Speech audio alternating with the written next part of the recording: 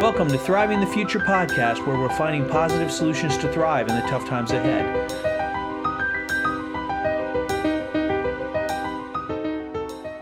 Okay, welcome back to Thriving the Future. This week, Mike from Paradis Radio is back, and this week we're talking about info security and privacy. People say, well, why do I need that? And so it's really a mindset thing. Yeah, we didn't imagine this like 10 years ago where we are now. Mhm. Everything is online and we're connected in ways that we couldn't really imagine, like I said, 10 years ago. There's a refrain that you hear now that the internet is forever. Things will stick around. Our information is out there for sale, both financial data and especially now with medical data. It's actually more valuable to other people than our financial data is. ID theft is increasing, especially for minors. My buddy, his daughter got married a few years ago, and when she went to apply for some credit, she found out that somebody else was using her credit. You know, Mhm. she wouldn't have known because she was a minor. Interesting. So, and like I said, medical ID information is worth more than financial information right now. Much of our security and information is in other people's hands. Sure. And unfortunately, it's not an if, but a when that information is leaked or stolen.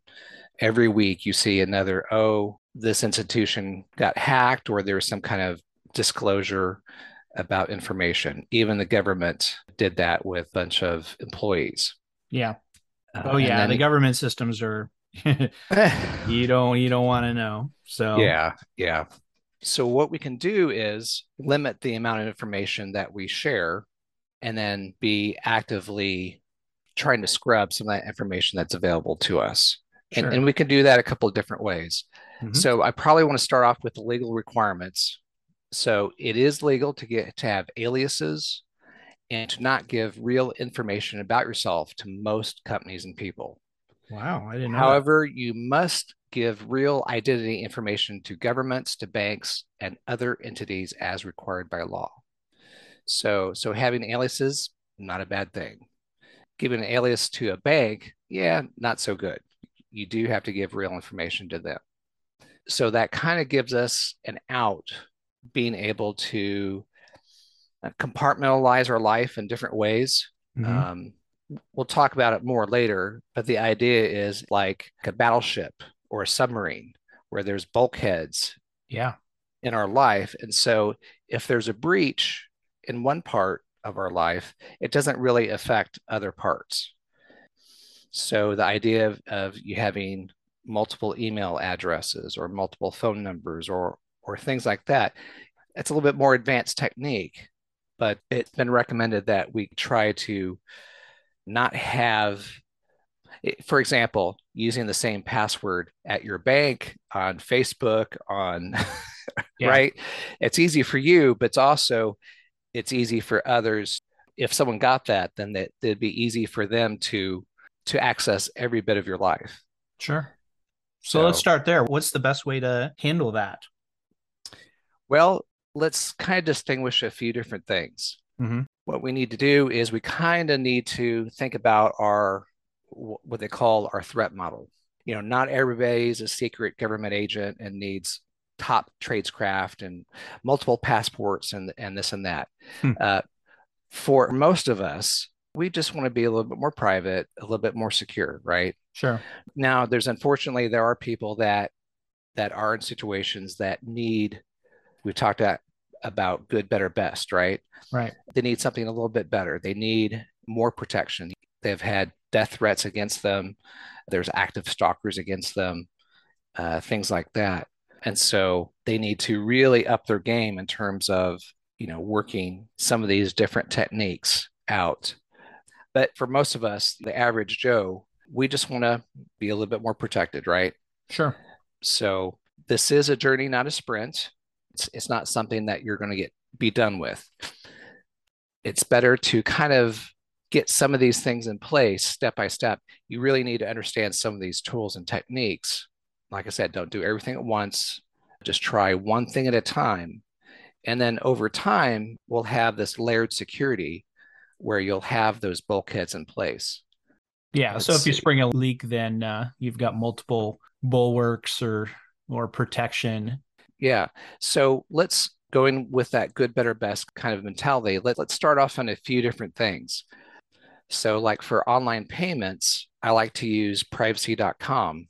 Mm-hmm. And what they do is they let you create either one time use credit cards or multiple use cards that are locked into a certain vendor.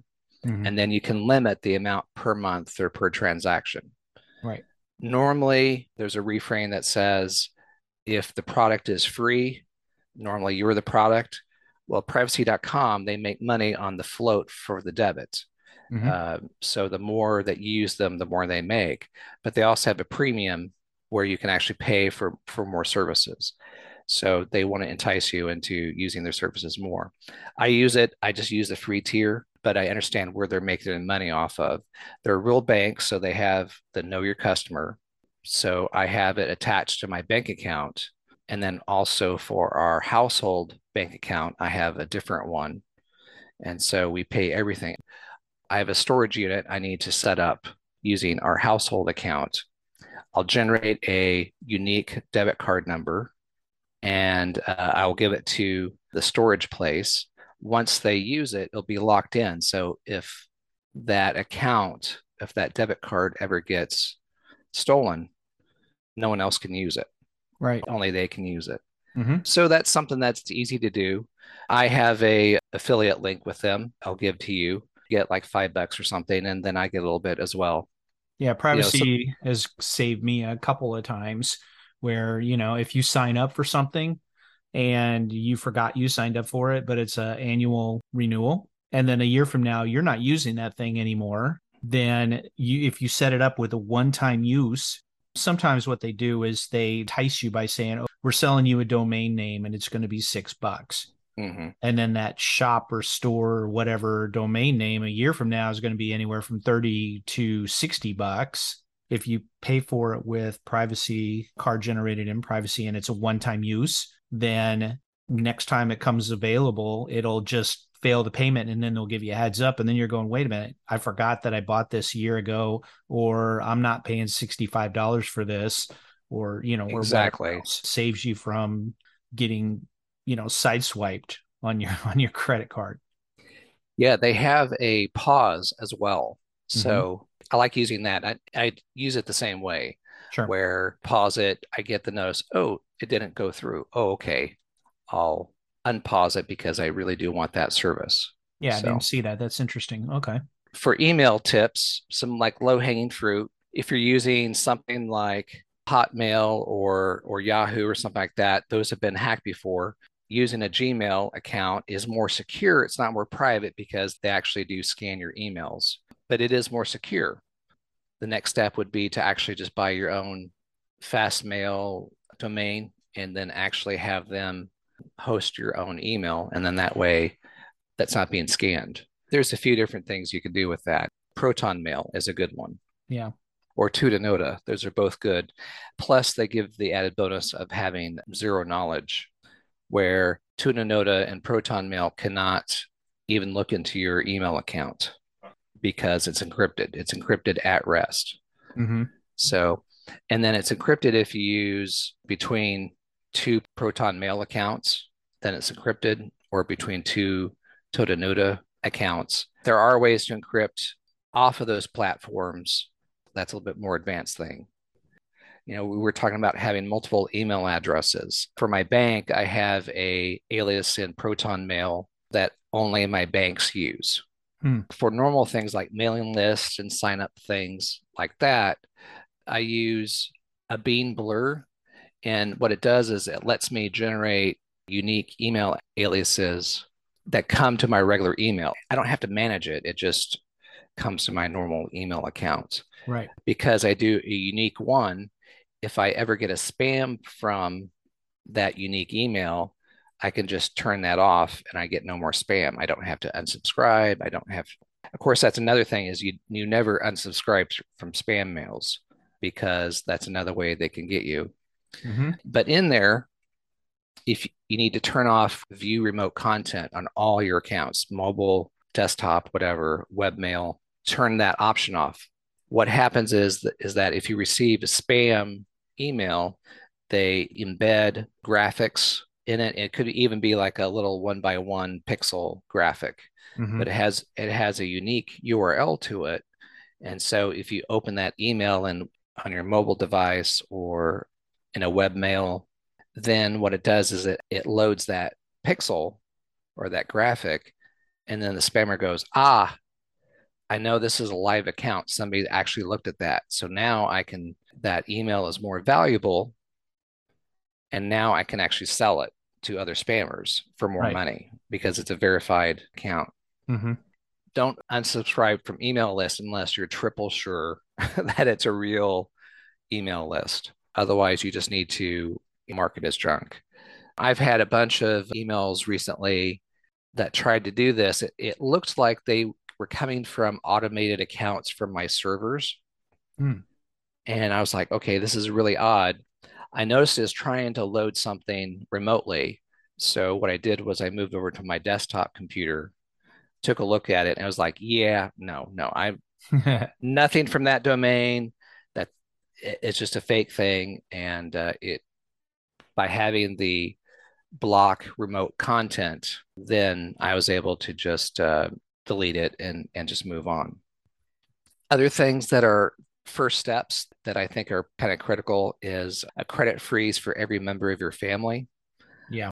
This is one that going back to my friend who had his daughter's credit used, it used to be just free for minors, but now it's free for everybody.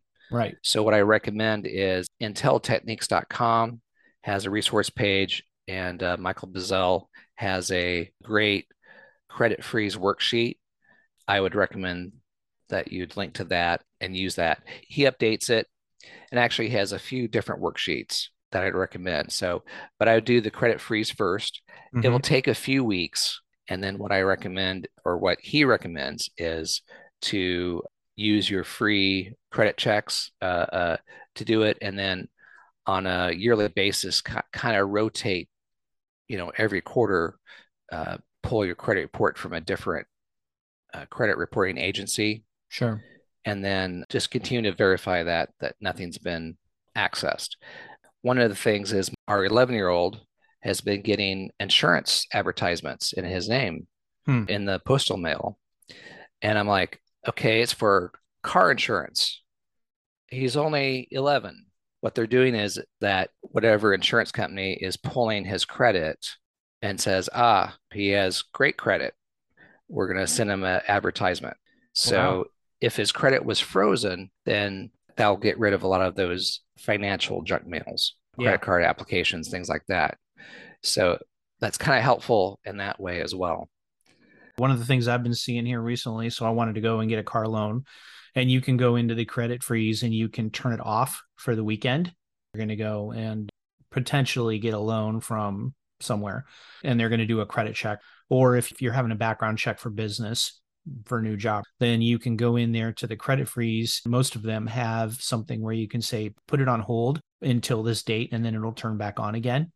And that Yes. way they can do that without you having to go through the rigmarole of submitting something and then waiting and then submitting it again. It's pretty automated and not bad for like 3 of the 4 credit agencies. Some of the other Yes. ones are kind of messy, but the main ones are pretty straightforward. And that just helps you, like we're talking about, keep it in a bulwark or a bulkhead, keep that enclosed, and then you open it when you need to open it. Well, and So that's the whole thing. So people go and they get LifeLock and they don't realize that LifeLock's not really doing anything. And when you check the small print, it's like, yeah, we'll help you out with your creditors after you get screwed. it's a lot more time consuming and expensive after some kind of event Sure. than it is to do something. It is less time consuming, less effort, and less costly to do it some of these things beforehand. Yeah. And So along those same lines, identity theft protection is usually provided as a benefit at your job, or you can even get it through your bank account for a few dollars rather than a $30+ LifeLock membership. If you do get hacked, then you'd have the opportunity to at least clean some of it up. I think Dave Ramsey has a identity theft insurance. Mm-hmm. I think it was only like $75 a year. And that was like true insurance. And that was, will provide up to $1 million worth of whatever, Sure. Yeah. of assistance, of cleanup, of things like that. So Mm-hmm. if you do have some kind of identity theft event, you always need to get a police report. That's the magic ticket for accessing some of these services and things like that. So Mm-hmm. police are willing to open a police report. Once you have that number and once you have that report, then yeah, Right. it is quite a bit beneficial. So Yep. Definitely. Good. So password manager, what do you use for that? I've been using LastPass and I've been playing with Bitwarden. Both of those are free or paid. A lot of people have not been liking the LastPass recently, but I've been paying for the family one. So we have up to 5 people. And so like my wife and I, we have our own unique ones, Sure. but then we have a shared where if I update something in the shared, then it updates for her as well. Let's go back to the idea of a password manager. Right? Not everybody understands what this is. Okay. You need to have unique passwords for everything. If you have the same password for everything, it's easy for you, but it's also easy for someone to hack into. If they get your password from somewhere, then they can access most of your accounts, financial accounts, email accounts, things like that. It's a lot easier for people to take over your digital life if you have just one password. Right. So the idea of a password manager is it is a encrypted or secure place to generate unique passwords and to store those passwords. So I typically generate passwords that are like 32 characters long. I can never remember that, Right. but I can remember the one unique password that's strong to open up my password manager. I have it on my mobile phone and I have it on my desktop. And so if I lose my phone, I still have access to everything. If, I lose my phone, I lose my desktop, then my wife can request access to my account. Mm-hmm. And if I don't respond within 2 days, then LastPass will actually open up my accounts to her, just in case I'm hurt, or disabled or something worse. Right. Then she has access to all of my passwords, to all my financial accounts, to all the cryptocurrency stuff. To one of the things with being a little bit more private is creating false. You know how they ask you for, oh, well, let's create a security question that only you can answer. Right. Well, that's information that people can get off of Facebook and things like that. Sure. I think you were saying that earlier. Yeah. Yeah. The funny thing is that I was changing my password at the bank and it has 4 or 5 security questions, right? And I looked at them and I was like, all of these can be guessed from Facebook, all of them. Where'd you grow up? What's your high school mascot? You could figure out all those from Facebook, or you could get in the general vicinity. So I called the bank and I complained, and they said, "Well, lie." And I'm like, "Well, if I lie, how am I going to remember what what I said for a lie?" So how do you get Yeah, around that? actually, there's a note section in my Mm-hmm. password manager. And in that, I actually put in the question and then put in the fake answer. And then that's saved. And then I actually mark it to actually require typing in the password again, my password manager password, to unlock that note. Right. If I ever have to identify myself using those security questions, I do have them available for me. Yeah, it is quite useful. That is probably one of my main security techniques is Sure. being able to generate complex passwords and then save them. And then also I do that with work. Now work has its own password manager, but I have saved some of the most used passwords in my password managers to make it easy for me. Also in LastPass, you can also have saved scans of my driver's license and my passport and things like that. So in case I lose my wallet or whatever, I can actually open up my driver's license in my password manager to show law enforcement or whatever. So also scans of other documents Hmm. you can put in there and put it behind a second password. So one of the tips is make sure that on your phone you don't have LastPass auto logging in, because if you lost your phone, then you automatically give somebody auto log into all your passwords. Correct. Correct. Yeah. Or if you're unconscious or whatever, they beat you overhead with a, lead pipe and they take your phone and then they hold it up to your face. And so your phone unlocks. You need to have it where you actually put in a password.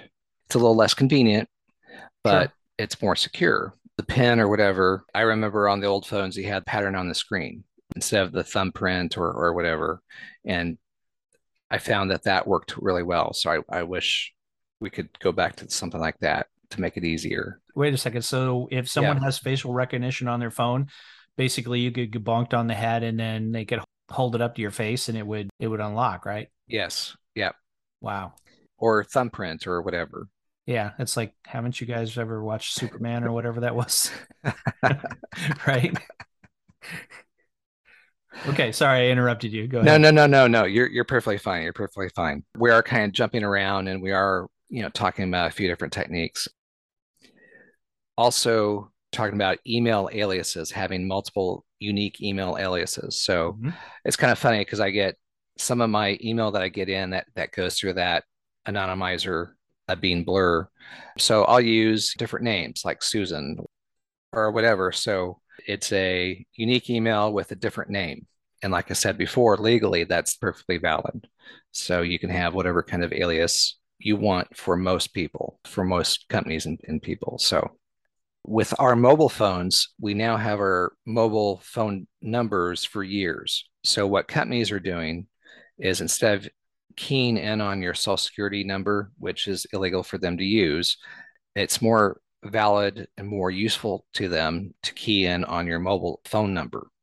Right. So now you're being tracked against your mobile phone number. Hmm. So one of the things you can do is if you're a small business, just have a small side hustle or something like that, what you can do is you can get a free Google Voice number, have that forwarded to your phone. Now you have a quote business line, and then you can use the Google Voice app to actually call out from that number. And quite useful to kind of, especially if you're female and you're not quite sure about sharing your phone number with somebody. That's a good way of being able to protect yourself a little bit better. I also have a app called MySudo, and what it does is it gives you one, three, or nine phone numbers all coming to your phone.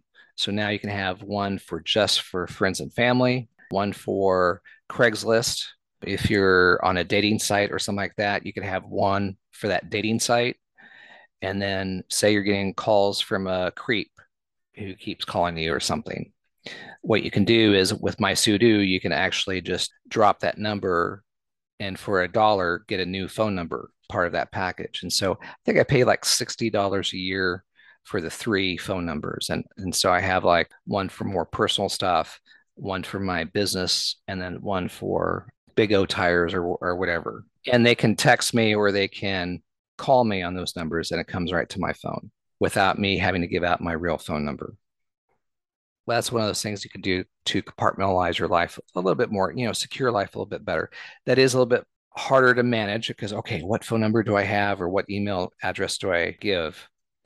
And so these are kind of some of the better layer.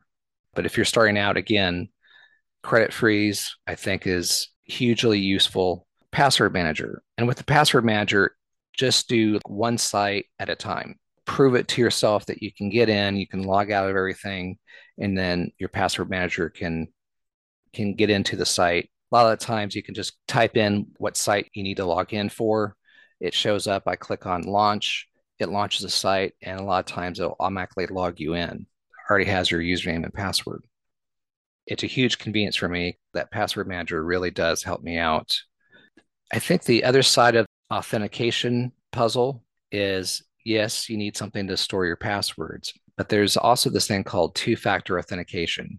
A lot of times, what will happen is a bank or some site will say, "Hey, we'll text you a number, and then you can put in that number as a second authentication."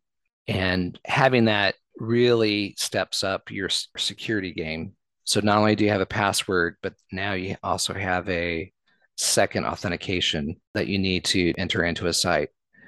It's not recommended to keep your most important ones through your phone.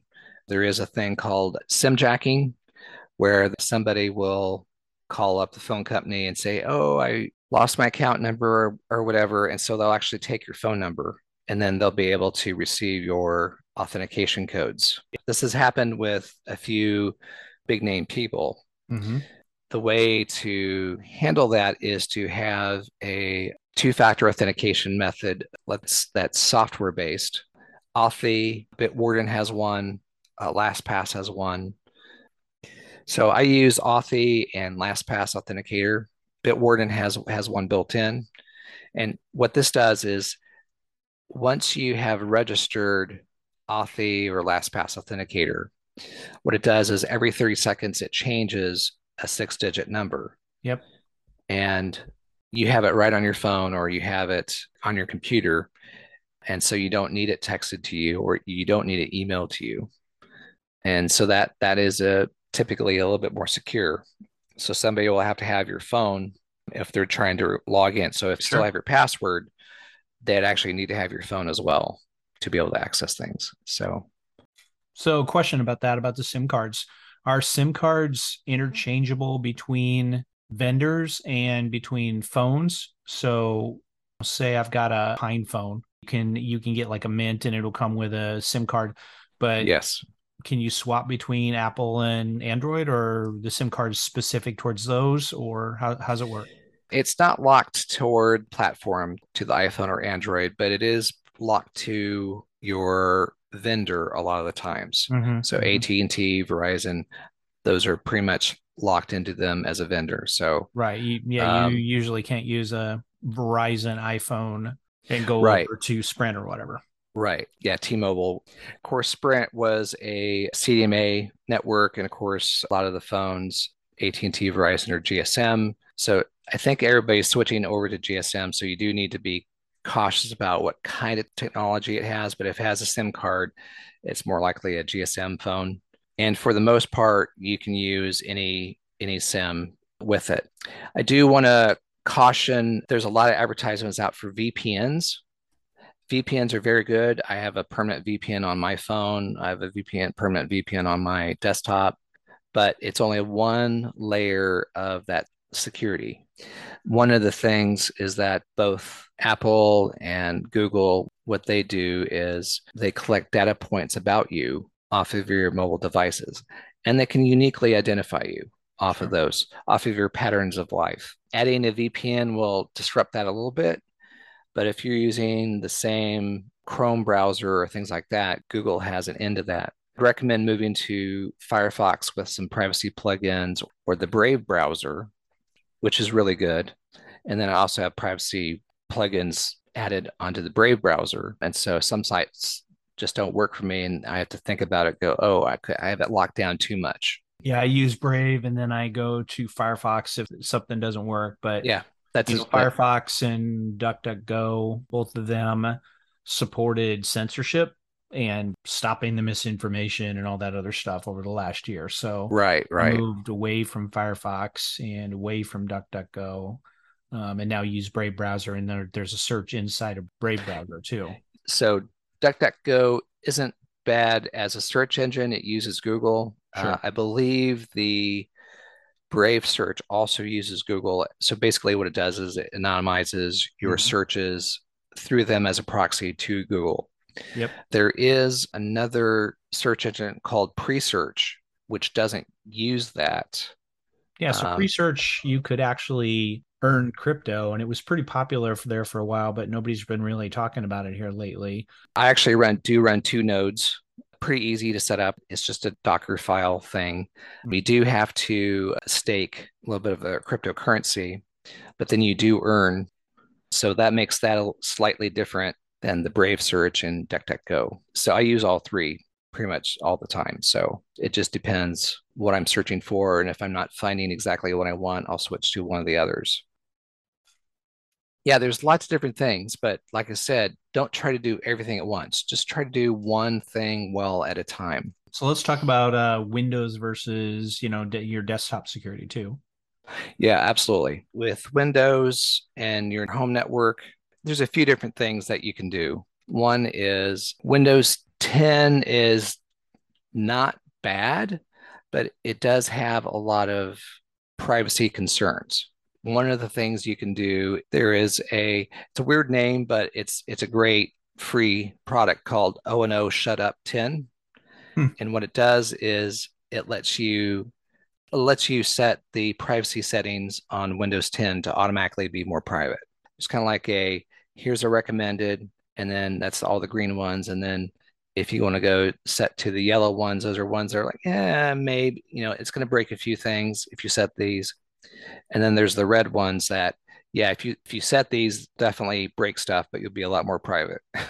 I just have it set to the green ones on that. Oh no, shut up. The Windows antivirus is not bad. It's actually pretty good for a free product. So I definitely recommend sticking with the Windows 10. Mac is a little bit more secure, but it is locked down, just like with the iPhone and stuff like that. So Right. it is kind of like BSD with a pretty face. BSD is kind of like, it's not Linux, it's different.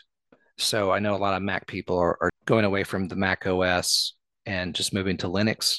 It lets you install a free as in free beer and free as in free speech operating system. I've used Linux for 20 years. I was really impressed. I installed the Pop OS on Jim's old desktops, and it was beautiful.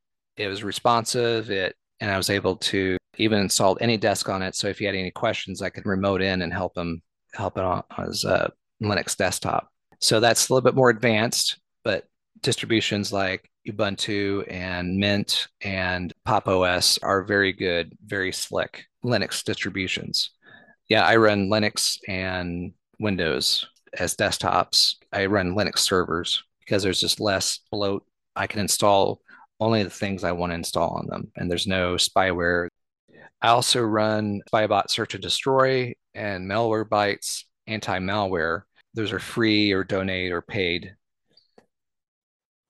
So I thought the Malwarebytes was actually, some people were saying there for a while that Malwarebytes was actually malware. No, I think they had a odd marketing thing going on, but I've used it for at least 10 years. I've had no issues Okay. with it. I like it because it Hmm. searches for malware differently than Spybot does. And so I like two variations of searches. Yeah, my big thing is I've got nothing to hide, so why would I want to Well, do this even those thing? people will close the door in the bathroom, right? There's, right? Yeah. That's perfect. You might, you Oh, might, perfect um, analogy. you might explain that in every culture there is privacy taboos. So it is part of Right. our human experience to have a level of privacy. Even Japan, where it's very not private, there is specific ways of carving out privacy. And so it is important to us. I'm not just going to publish all my bank account numbers. I'm not going to publish all my Right. passwords. The other statement is that a lot of these big tech, for example, have been collecting data on us for the government to get around Fourth Amendment issues. And so that's a big concern when big government tells big data, hey, you need to do this, or you need to suppress this person, or that's getting into a lot of the freedom issues that's a very big concern. I mean, we're Right. way past Orwell's, 1984. Make Yeah, Orwell fiction again is my exactly. That's a great t-shirt. t-shirt. Let some of our listeners know how they can get a hold of you, your website, and then if they have any Oh, follow-up questions, what's absolutely. your contact info? I'll give you a relatively easy email address. So the website is Paratus Radio. I do radio training and sales. Paratus means prepared. Even though I am a ham radio expert, there's a lot of people that just need to know how to use radios. And we've spoken before on another Right. podcast about that. Yeah, we talked about that Yes. a few episodes back. And Yeah. I'm also interested in online communications. I'm also interested in privacy, things like that. And so I've created kind of an intro to privacy guide. You can email me at mike@paratusradio.com. That's PARATUSRADIO.com, Paratus Radio. I can give you a phone number. Of course, that's a MySudo number. and I can be called on it, or text is best because that number is 573 279 1612. Yeah, I just encourage take baby steps, one thing at a time, do it well, and then just go on from there. You need to control your own data. You need to control who has access to it. Just like you control your front door of your house. You don't let everybody through. You vet people. You need to do that with your data as well. So I encourage everybody to at least take baby steps. Like I said, we're not all secret super spies, but for most of us, I think if we just step up our game, just doing a few of these things, then number one, it puts us in a much better position to be able to not be part of these data dumps and account information being leaked and things like that. Great. Appreciate it. Thanks, Mike. Thank you. Thank you for listening to the Thrive in the Future podcast. If you like what you hear, click that subscribe or follow button on your favorite podcast app. Also, check us out at thriveinthefuture.com and join our conversation on Twitter at thriveinthefute, or join our Telegram channel. Simply go to the Thrive in the Future website. On the right sidebar, there's a link to the Telegram channel. This episode was produced by Scott Miller, copyright 2022. thriveinthefuture.com. Next time on Thrive in the Future podcast. Kurt is back and we talk about updates to his homestead as well as how he's building local community. And we talk about how to recession-proof your job with an entrepreneurial mindset. That's next time on Thrive in the Future podcast.